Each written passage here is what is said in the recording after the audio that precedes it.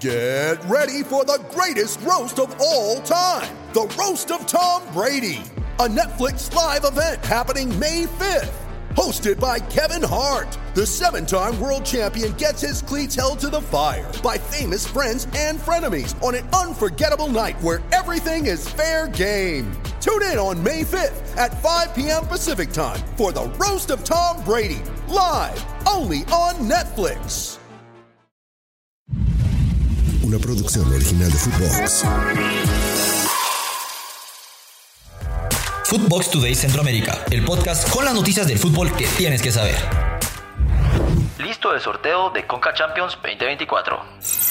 Se han dado a conocer los rivales de Leo Messi y la Concacaf Champions para la próxima temporada y así habrían quedado el octavos de final.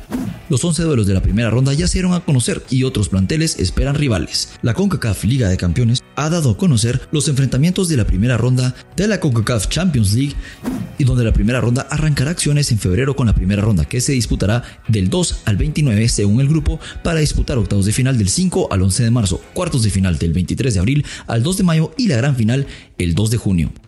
De esta forma han quedado los enfrentamientos. En la fase 1, el Philadelphia Union se enfrentará al Deportivo Saprissa, el Toluca de México se enfrentará al Herediano, América de México al Real Estelí, Chivas ante el Forge, New England Revolution ante el Vancouver Whitecaps, Houston Dynamo ante el St. Louis, Tigres ante Independiente de Panamá, Orlando City ante el Cavalry FC, Monterrey ante Comunicaciones de Guatemala, FC Cincinnati ante el Cavalier y el Nashville ante el Moca.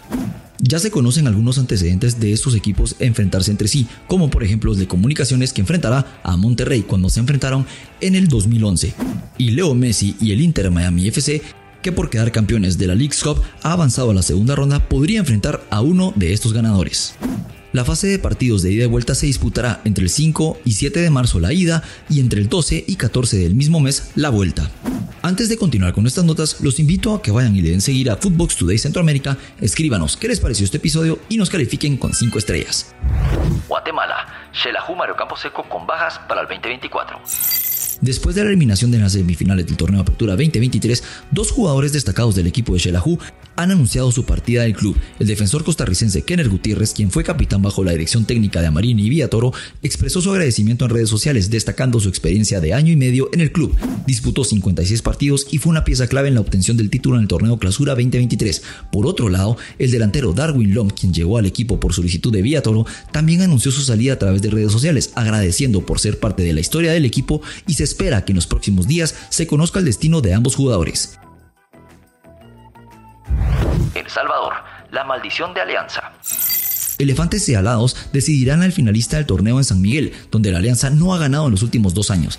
Este domingo, Alianza y Águila disputarán el partido que determinará a uno de los finalistas del torneo de Apertura 2023 en una serie que está empatada por la mínima diferencia.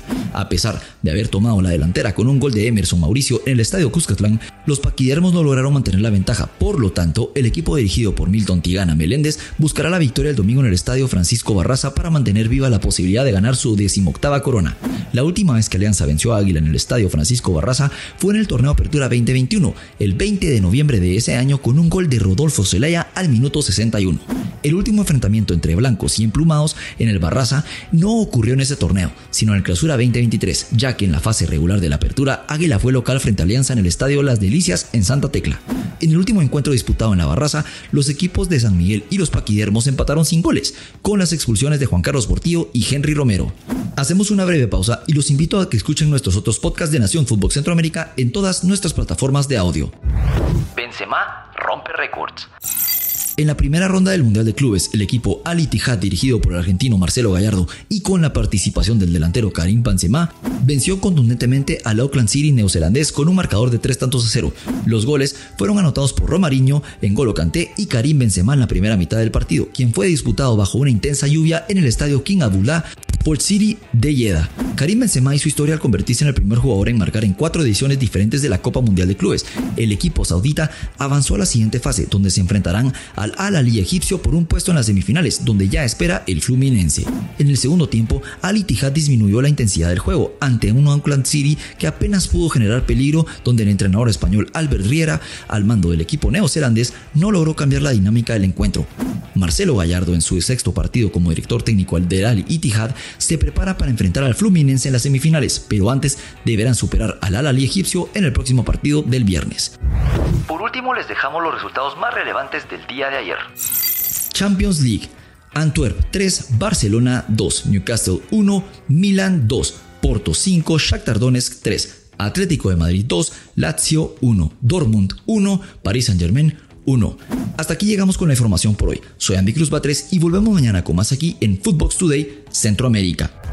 Footbox Today Centroamérica. Una producción original de Footbox.